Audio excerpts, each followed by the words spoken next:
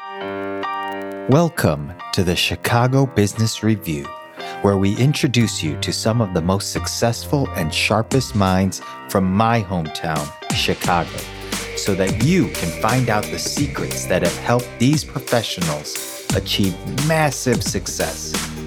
If you want to accelerate your growth in your personal and professional life so that you can do more, have more, give more, and ultimately live the life you've always desired, then sit back and stay tuned in because you are in the right place. I'm your host, Young Lee, and you are listening to the Chicago Business Review.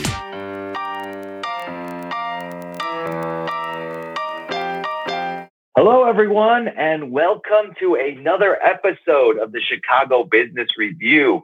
I'm your host, Young Lee, and I am so excited for this week's guest.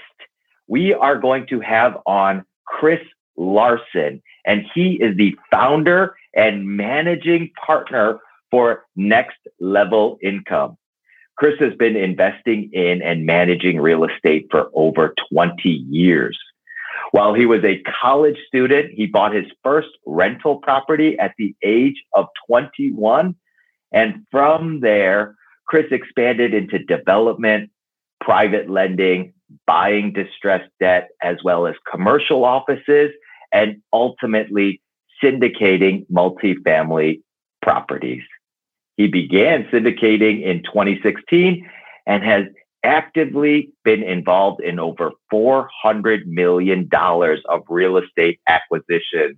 Chris is also passionate about helping investors become financially independent, and he has this amazing book, Next Level Income, that we will be discussing, and he will be sharing a copy of that with you if you are interested. So please do not wait any further and help me in welcoming in Chris Larson. Chris, thanks so much for making the time today. We really appreciate having you on. Young, I'm fired up, doing some jumping jacks with you before the show, so I'm ready to go here, man.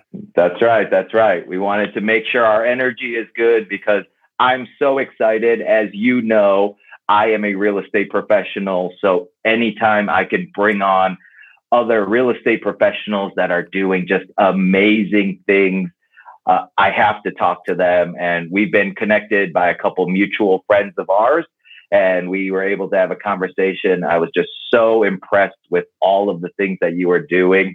So I'm so excited for this week's episode, more so than most. But Chris, first off, could you just give us or the listeners a little glimpse of like what you're doing now and what your days tend to look like?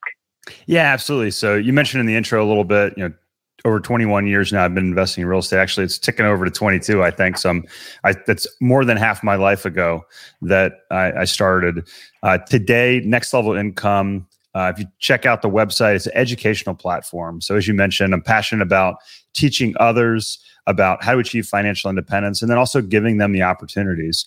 So day to day, I do some coaching. So I have personal one-on-one clients that I work with that are executives, sales professionals, small business owners, and I help them optimize their plan and ultimately their investment strategy.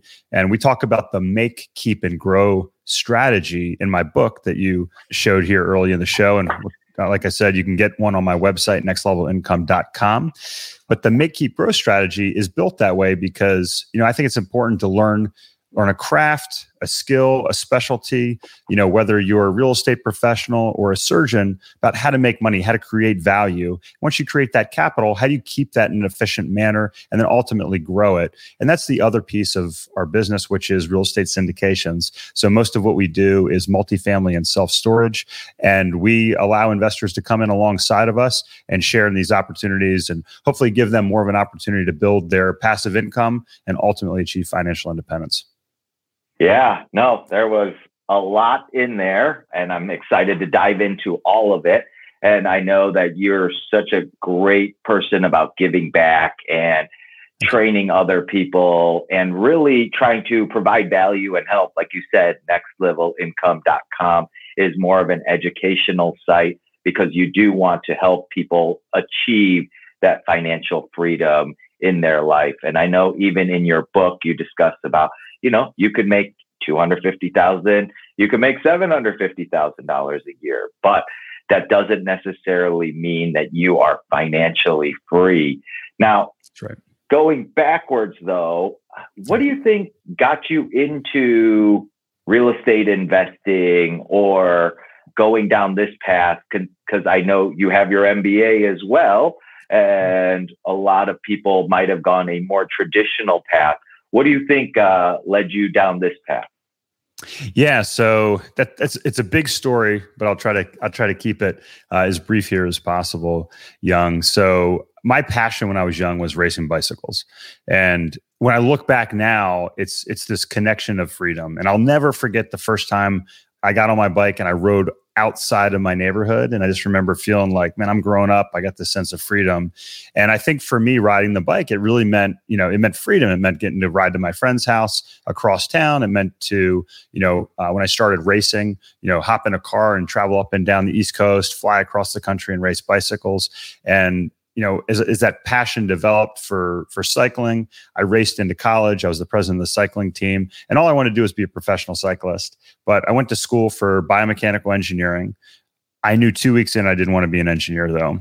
So I was racing my bike. And during that period, a family friend gave me a money magazine. And it had this article about a Roth IRA and compound interest. And I'll never forget that picture of that, that curve of compound interest on that page.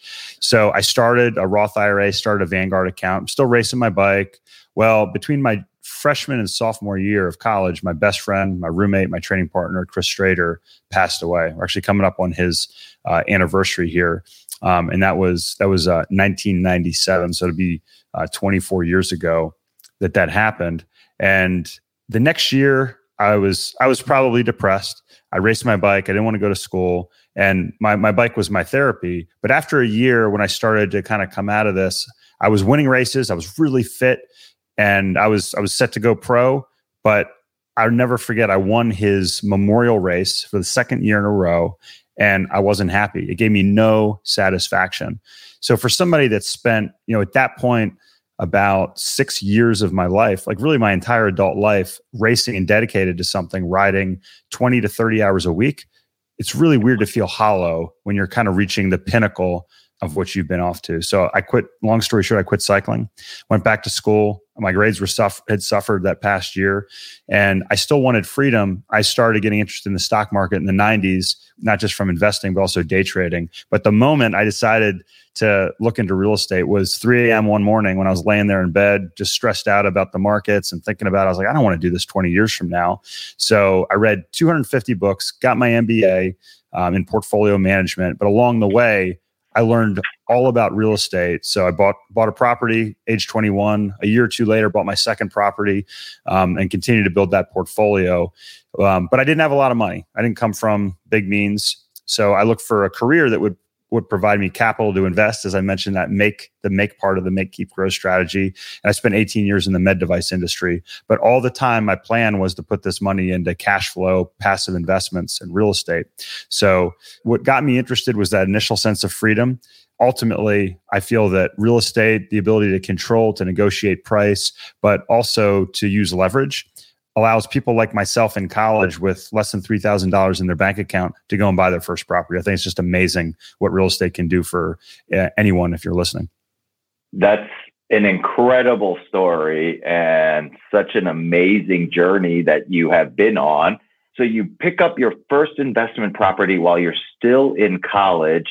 Why the 18-year gap in between, like, picking up the property? You see that, you're generating cash flow of a certain extent. Why then 18 years before you fully dove back into it as like a career path? Well, that's why I wrote my book, because I tell people, like, real estate's a great get rich slow scheme. And I wrote my book to help people shortcut the path that took me probably, 5 or 10 years too long. So my original plan was really simple. I just wanted to buy enough properties to have $10,000 coming in a month after expenses, not before debt service, but after expenses. And I thought, if I can have these properties paid off, $10,000 a month, again, adjusted for inflation, because it would go up as rents went up, I thought 15 years, before I'm 40, I'll be financially independent. So I fell in love with med device, and I really enjoyed the experience of being in an OR. I worked in spine and orthopedics, and I got to work with geniuses every day. Orthopedic spine surgeons, brain surgeons, neurosurgeons. And I really enjoyed that. I went into leadership and really enjoyed mentoring and kind of coaching and developing business. But ultimately, it's a really tough, demanding industry. You're on call. I mean, I worked, weeks on end, at 1.7 months in a row. I worked without a day off. I spent 3 nights in a row in the hospital. I worked, 72 hours straight at one point. So it's very demanding, to put it bluntly. And, I had children and we grew. So as the passive income grew and, we reached the point of financial independence, what happened was, conversations evolved and people said, well, what are you doing? So as my portfolio went from single family to multifamily in my early 30s, about 10 years ago, and I started sharing that with people, what I found was people wanted to be involved as well. So about 5 years ago, we started syndicating deals. And if you've not heard that term before, syndication is simply a way to bring in investors, partners in on a deal, if you will, and buy a property together as a group. So what I found out was there was this whole desire for people that I knew to become involved in doing what I was doing. And again, that's the same desire and need through conversations that led me to start coaching, because I realized a lot of people want to know the shortcuts to figure out how to achieve financial independence. Quick story. I talked to a 27-year-old couple yesterday, and they were like, wow, it's how can we do what you do? And I'm like, you guys are 15 years behind me. I said, but you're actually ahead of where I was. And they're thinking like, we have so far to go. I'm like, you guys can easily do what I did in 15 years. So again, there was a gap there, partly by choice because I was doing something I enjoyed doing, but also because I had to learn the hard way. I would have gone into multifamily 10 years sooner. I didn't make my first multifamily investment until I was about 33, 34 years old. Whereas I bought my first, single family property at 21. So I wish it was 23, not 33, that I decided to go into multifamily. Yeah, and you talk about just that coaching and mentorship, and which we'll get into a little bit more. But why do you think it takes people some time to get into multifamilies versus single families? Because I know as a real estate professional, most of the people I work with look for, single doors, whether it's a townhome condo or a single family house. Why don't people get more into multifamilies? Yeah, that's a great question. So I think, first off, let me say, I think buying a single family property, whether it's for a rental or a fix and flip or like an Airbnb, a short-term rental, is fantastic. It's a strategy that, that 27-year-old couple, they have a property that has another home on it that they're going to renovate and do a short-term rental, and then they're going to actually fix and flip their house that they're in now. So I think that's great. The difference is, here's a couple that, was just able to pull together enough money to buy one house, one property, whereas they're not accredited. They can't invest in some of these partnerships that we do. And a lot of times the minimums in these deals prevent people from investing if they don't have 6 figures to invest in something. Now, part of our mission is spreading the word about this and allowing people to learn all the benefits. So I think part of it is practical. It takes a little bit of time to build that capital to invest in these bigger deals. But then the other part is it's kind of been this well-kept secret, Young, for a long time. And only now, as the explosion of social media happens, we have podcasts. I can go out and talk about this. And then you also have crowdfunding. I think we're going to see, crowdfunding sites continue to offer opportunities like this to people. And it's going to take the minimum investment down from, say, 100,000 to 10,000 to 1,000. And eventually people are going to be able to buy like a fractional share as you look at cryptocurrencies and blockchain technologies where people can basically fractionalize ownership, and then it'll be more liquid. It's going to be interesting to see what that does to real estate over time. Yeah, no, that's a great answer. And I didn't even think about the changes moving forward. But yes, you're right, with the increase in social media and just the awareness of all of these things and people wanting to get into them. But the high barrier of entry that it used to be, and trying to accommodate that so that more people can invest, that will be interesting to see kind of how that plays out. So I'm sure that while you were on this journey, you threw out a crazy stat of reading 250 books. But what do you think were some of the biggest influences in your life to get you to this point, whether it is a person or instructor or a book or anything like that? Yeah. So my father passed away when I was 5. And what's interesting is my mom, I'd come home, I'd have a book from like Zig Ziglar, and she'd be like, "Oh my gosh, your father read that book." And so I think there's a genetic curiosity that I have, this entrepreneurship. And I think, entrepreneurs they're curious people that are trying to go out and find solutions to problems that are out there. So I think, part of it is there, but Clint Provenza was a family friend through church, and he introduced me to cycling. He's the one that kind of incentivized me to start racing. And he's also the one that gave me that Money magazine. He was a huge influence. I thank him in my book. So if you get a copy, you'll see right there in the beginning. Yeah, I saw that. Yeah. Also, my parents, even though they didn't really push me into this, my stepfather and my mother owned a small portfolio of single family rentals. So I knew that this was a viable business, but I got to do things like shovel shingles and lay wood floors when I was young. And I was like, this isn't really fun to do. Whereas my stepfather was a contractor, and it was what he did every day. So it made sense from an economic perspective for him to be able to do these things to manage his portfolio. But ultimately there was multiple books out there. Obviously, Robert Kiyosaki, Rich Dad, Poor Dad, the mentality of thinking like a business owner, like an entrepreneur, was huge. And that's where I read about becoming accredited. And I knew if I was accredited that I could have access to investments that the ordinary person didn't have. And that's, again, why I talk about the make, keep, grow strategy. If you can get to that point where you're making $200,000, $300,000, $400,000 a year, which, again, if you're listening, you think that's a big number. It's achievable. You just have to have the right focus, and the opportunities are out there for you. So again, I think it was, my parents, my genetics / upbringing, family friend Clint Provenza, and then, in and amongst those, 200-300 books I read, certainly Robert Kiyosaki, and that mindset and learning how to become accredited was something that I had, on the horizon to help me get there.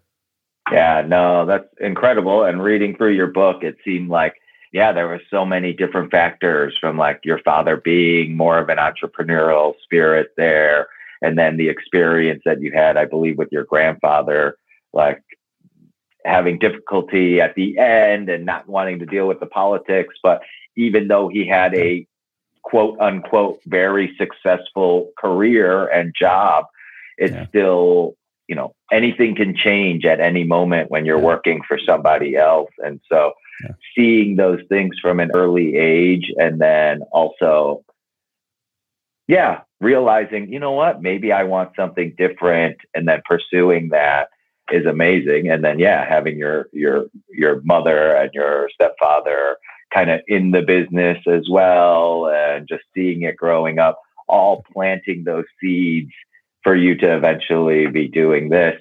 Now, I guess for somebody who's looking to get into real estate investing, like just they haven't done it, what would you recommend is maybe like the most important first step, or things that they should look for that maybe you had to figure out on your own and learn the hard way, or something like that? Yeah, certainly. So, with my coaching clients, the first thing I do is say, paint a vivid 3-year vision for your life. So, it should be so crystal clear. It should have everything in it. So if I pick it up and read it, I should see this vision in my head, just like you do, and get excited about it. It should be exciting to you. And that's something that should be, your guiding light as you move forward. If we're talking about real estate specifically, so let's say you're young, or you're older, you're a professional, or you're a young entrepreneur, you have to consider what will fit within your life, within your current career. And I'm a big fan of having both active real estate investment and passive real estate investments. So, you could, like we did, we built spec homes. We've also had our own personal rentals that we managed, and we invest in partnerships. Now we have surgeons that, they make a lot of money. They're very busy. and they prefer just to be a passive investor. Others say, like this young couple, they say, hey, we want to invest in these passive investments, but we need to generate income. So maybe they do a fix and flip to get there. So once you have your vision and you decide what is interesting to you from an active and passive side or a combination of the two, then you need to find somebody who's walked the path that you want to go on to get to the destination. And once you find that person, you need to bring in a mentor or a coach to not only provide you the shortcut and the tips to get there, but also the accountability. And that's something I didn't have early on. We originally, when we started our syndication business, worked with a group and consultants that we partnered with on our first deal. But man, I wish, like I said, I did that 10 years sooner and got down there, because I certainly could do it. So a clear vision, something that fits your lifestyle, with respect to the active and passive strategy with real estate, and then finding a mentor or coach to give you the shortcuts and the accountability. Those are the three things I would look for if you're getting started on your real estate journey. That's awesome. And I hope you guys are listening. Really, Chris just broke down exactly almost the secrets to success, which is you got to have a clear vision for whatever you want to achieve. If you can't envision it, you're never going to achieve it. It's like you're trying to get to a destination with no map. It just makes it that much harder. And then what Chris said and what he also now does in terms of giving back is finding that coach or mentor that can give you the shortcut, that can give you those answers, that can provide those outside eyes for you when you can't necessarily see stuff because you're in the thick of it or you haven't had the experience yet. Exactly. And so you just don't know how it's going to play out. But those things, it seems to be a common theme with all of the people that we have on the show is you got to have a coach, you got to have a mentor, which I do and Chris does. And I do too, Chris absolutely. Now, paying, even though he is coaching people, he still has a coach because you can't ever stand still. You're either getting better or you're getting worse. And so It's so important to continue to grow your boundaries in that regard. And that's the easiest, fastest way to do it. And people always think like, oh, I can't afford to do that. And it's really the opposite. It's like, you really can't afford not to do it because if you don't do it, you're going to spend so much more money trying to figure it out on your own. And another thing you talk about is stop trading time for money. It's like, that's another thing. It's like, you can't keep trading time for money. As we're both older and we have children, we realize how fast time goes.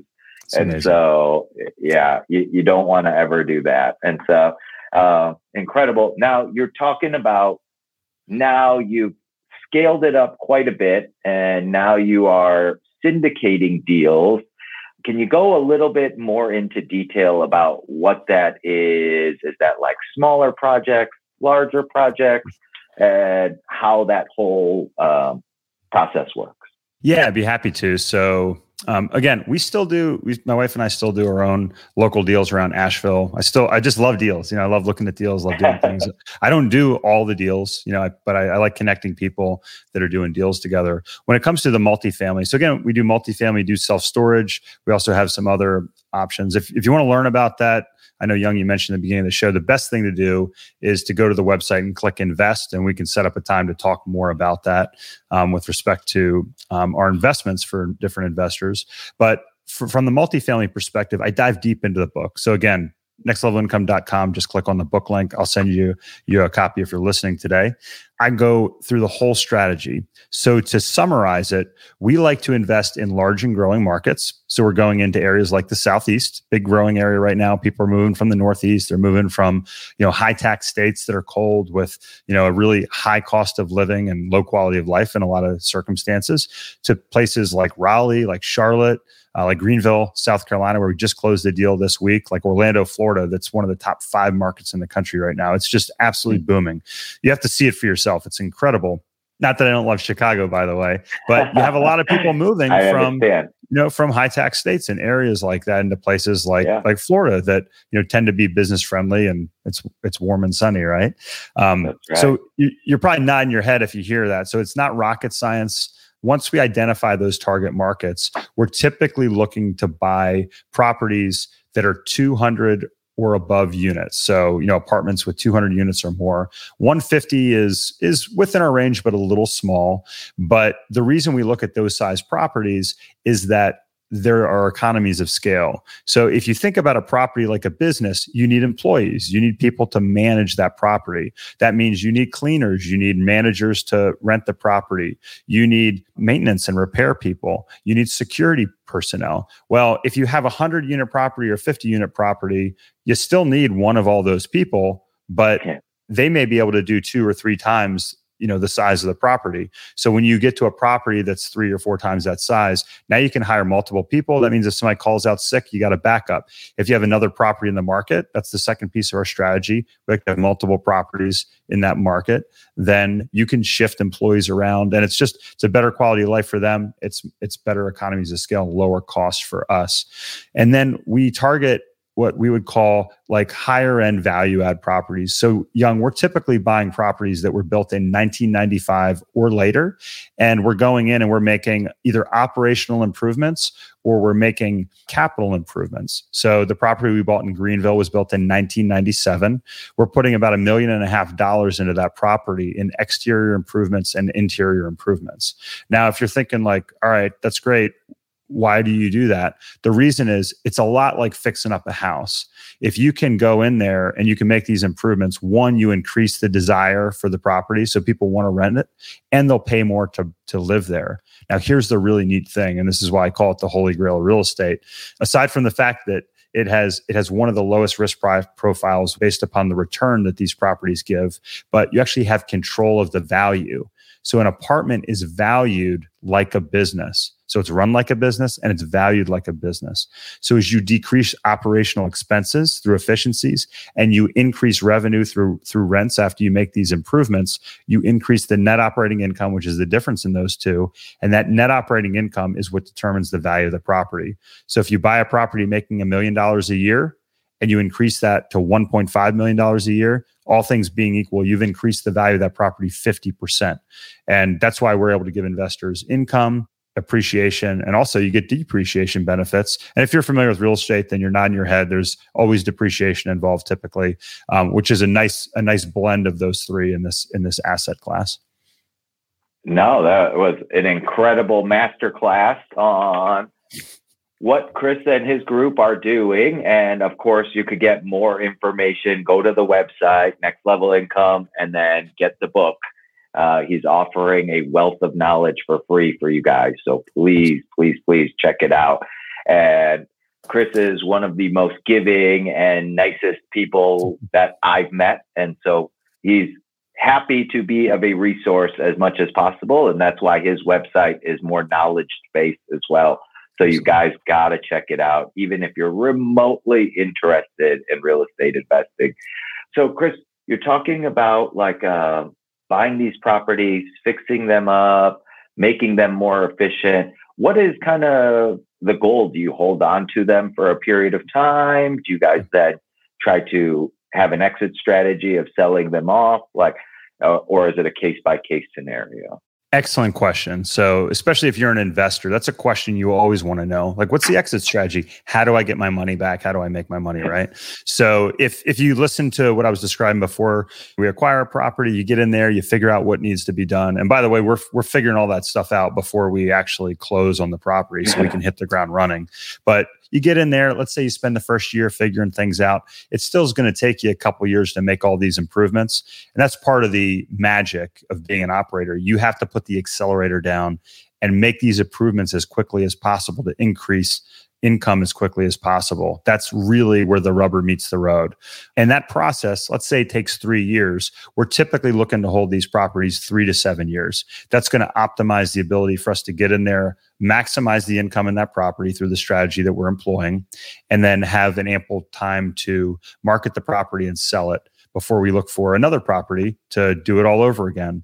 And if you're familiar with the term 1031 or a 1031 exchange, a 1031 is where you can sell a property and you can buy a like-kind property. So let's say you sell a 100-unit property for $10 million and you buy a 200-unit property for $20 million. You can take that profit and roll it into that next property tax-free and continue to grow your money and your wealth and delay paying taxes. So it's one of those wonderful strategies that you can use. And at the end of my book, I talk about generational wealth. So, this is something you can use to grow the wealth of your family in a very efficient way for generations to come.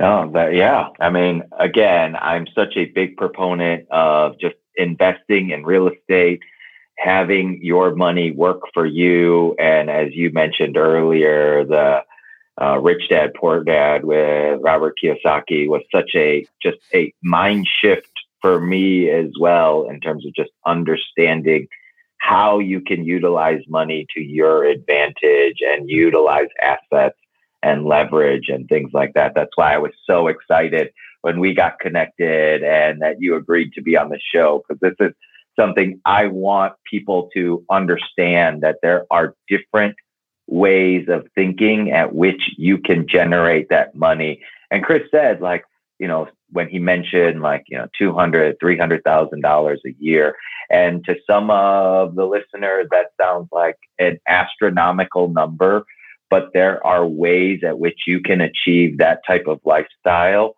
if you just focus in and have a clear strategy and understand that there are so many different ways at which you can generate wealth and income. So I love that part. Now, I know you can't talk specifically numbers about potential deals or deals that you have in the works and things like that. But for people that are like, you know what, I don't have the time to buy these properties myself, I don't want to manage them, I don't know a property manager, but I want to get into real estate investing, and what Chris is talking about sounds amazing. How does it work if an investor wanted to partner with you guys on one of these deals? Yes, I can walk through the process. So again, I mentioned a little bit earlier, and the reason we don't talk about returns, Young, is because every deal is specific, and the returns are specific to that. And listen, if you're interested, there's a few things you need to consider. Whether you talk to us or other operators out there, you need to look at the markets you're interested in, make sure you're comfortable with those markets, make sure you're comfortable with the operator, that they have experience in the strategy that you're investing in, then make sure you're comfortable with the returns. But investors in this space can typically expect returns on a monthly or quarterly basis from rents, which are typically let's call it mid-single digit cash flow. So, typically better than you're going to get from a dividend stock. You can probably double or sometimes triple that number in terms of total return if you include appreciation. And again, there's depreciation benefits. So a lot of our investors, they're not paying tax while they're holding these assets, which is really nice. So if you're a high income earner, like you were mentioning, you're like, hey, I don't have the time to do this, I'm making $500,000 a year as a surgeon. If you're getting a return and you don't have to pay tax, that may be equivalent to getting a 50% higher return than if you were paying tax. So it's pretty nice. When it comes to investing, the big part, after you've gone through that process of determining what markets you want to be in, the strategy, the operators you want to work with, and if an investment makes sense, typically what an investor does is they fund this deal. And our group, what we do is we actually set up a separate entity, an LLC, that we fund along with our investors. And then that entity buys the property. And then what's neat is once you're an investor in that entity, it's just like owning the property yourself. You get the same benefits, the income, the appreciation, the depreciation. You get all the reporting, you get the rent rolls, you get the income statements. But the great thing is you don't have to do any of the work after that. So our investors, they get a direct deposit in their account every month, and they get their monthly update from me, and they get their quarterly reporting that goes onto our investor portal. And then, a great thing is when you have a sale, which properties sell 2 weeks ago, as a matter of fact, then you have the option. Do you want to take your money back? Do you want to invest in another property? And as operators, what we try to do is we try to give investors another great opportunity to invest in if they have an increase in their capital from a sale. So that means, you can keep this strategy going. And, that's what I've always done with our investments. And look, you can do the same thing with smaller investments. My first single family rental I bought at 21, Young, we did a 1031 exchange into a 7-unit property in downtown Asheville. And I've told the story on my website. I bought that with less than $3,000 a month down. less than $3,000 down for that property. And now we make more than $3,000 a month off the property we did a 1031 exchange. So that's, if you're like, I don't know if I can do this, I don't know if I have enough money, you can use this strategy, whether you're talking about a 300 unit apartment building or a small $90,000 townhouse like I got started with. That is incredible. And again, I hope everyone that is listening and watching is really hearing what Chris is saying, because that's just an amazing story. And we've seen it happen as well, where people have bought, their first property and use the power of leverage to help you accumulate an asset that then you can parlay into more assets or more opportunities.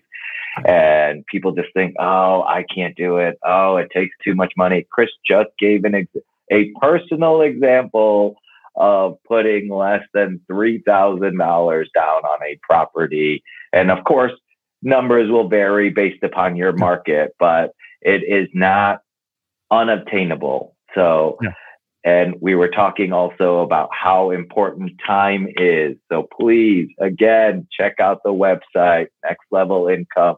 He's giving you all of this valuable information for free.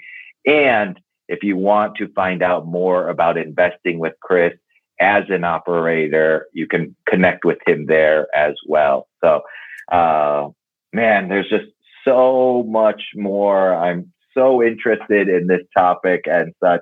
How are you guys looking for these deals? How do you find the deals? Do the deals just come to you at this point? I wish. What is kind of your process in terms of picking out these deals for your investors and for yourself and your group? Yeah, so that's the magic. You need a team. And I talk about real estate being a team sport, and that team needs to be in different areas. So, if you want to buy one of these deals, you need a few things. One, you need to have relationships in the market that you want to buy in. So that means you need people that are going out that are having relationships with brokers, with owners, with sellers of these properties. One of the unique things about the multifamily market is because these deals are so big, if I roll in and start talking and I say, hey, Young, you have this apartment building, I want to buy it from you. Even if I come to you with all cash, if you say, well, do you have any experience doing this? Do you have a history in this market? Have you done this before?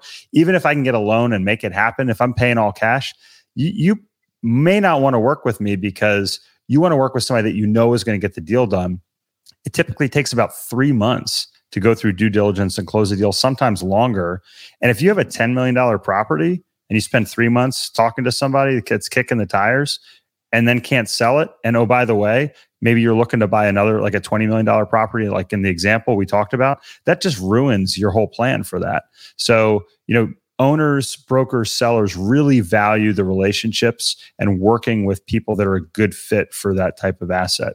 So our team, we have a whole acquisitions team now headed up by my partner, Brandon. We just hired 2 super sharp young guys, and they're on the road every week and better than me because, young, like we talked about, which by the way, coming up on Father's Day, I'm not sure when this show is airing, but happy Father's Day. Happy Father's Day to you. Thank you. It's great to have a team that's out there doing this. So we stay in our lane, but they're building relationships in those markets. Now, the thing is, it's like fishing. We cast all these lines into the water and then we're walking up and down the pier. And sometimes you get a hit on one line. Sometimes you get a hit on 2 lines or 3 lines at a time. And you have to decide, okay, what properties are we going to move forward on? And we always run through the numbers and we make offers based upon the price that works for us. So we have a whole financial team, which is headed up by my other partner, Danny. And Danny, he's the one that runs through the analysis.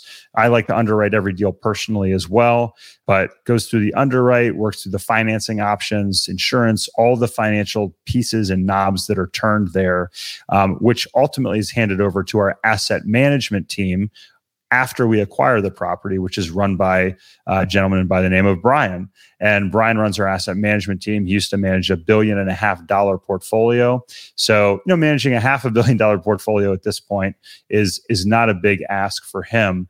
But again, like I mentioned earlier, that's where the rubber meets the road. So yeah, finding the deals is magic, but then figuring out the price to pay for those deals, ultimately running those deals, and then where my part of the team comes in, where we actually raise the money and work with investors to educate investors and continue communication with the investors on the investor relations side, is the last piece of that puzzle. And then we're all juggling all the balls in our own little space on a daily basis.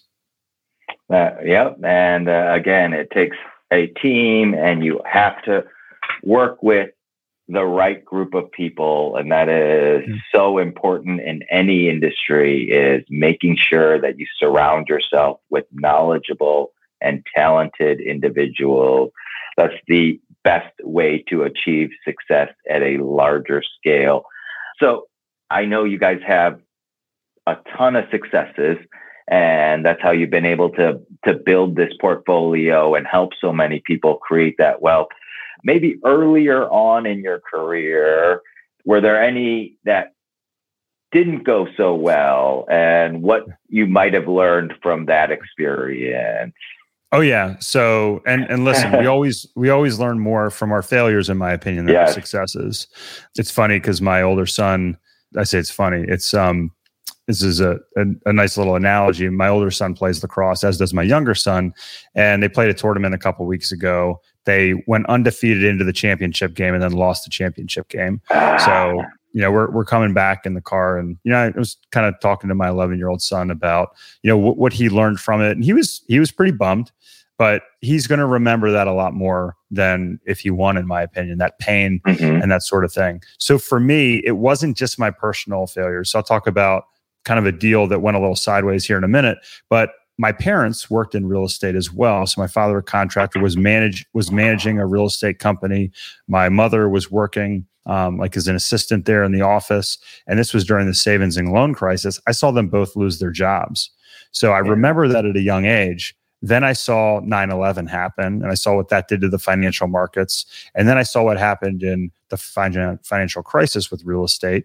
And, as somebody who likes to see cycles and systems and, has a long-term view, I started studying that and looking back through time and noticed that these things happen in real estate in cycles. And I think we have to be wary of that over the next 5 years. As I think, as I predicted about a year and a half ago that we'd have a slowdown in 2020. This was in December of 2019 or January of 2020. I was talking about this. I didn't predict coronavirus. I wish I I don't have a crystal ball. Don't get me wrong, but you can see the cycles in real estate. So I learned through the systemic failures through observation, because they directly impacted my family in the 90s, my career options when I came out of my MBA program in the early 2000s, my personal portfolio. So we'll get to the failure part now. So I started selling my portfolio right at the beginning of the market dip in 2000, I think early 2008, if I recall. It was March 2008, I think. I watched a property drop about 10% in value in a week, and I thought, ooh, I missed it. I mistimed that. I started selling it off just a little bit too late. So I watched the value of my portfolio drop. So that was a bad choice in timing. Now, they were all cash flow positive. I didn't suffer any, serious losses in that portfolio. But that was certainly, something I learned from and have changed going forward with respect to some choices. Now let's pick a multifamily deal. So we had a multifamily deal. It was one of the first I invested in as a limited partner. I wasn't a general partner managing the deal. It was in Houston. So it was on a tear. I mean, it was doing so good. The first year we bought it, investors got a big refinance check out of it. Well, then the oil market crashes. We had a bad management team that had to be turned over because, it started to get tough in the property due to the economy. And then the hurricane blows through Houston, and blows the roof off of about 20 units. So here we have this trifecta of local economic challenges, literally an environmental, environmental disaster, and we have poor management. So that property, we actually, again, we didn't lose money on that property, but it was a really rough ride during that time, and the property significantly underperformed. So what I learned from that is it's good to diversify among markets, right? Like if you have a portfolio in one city, that can be dangerous if there's a big natural disaster, a big economic challenge in that one market.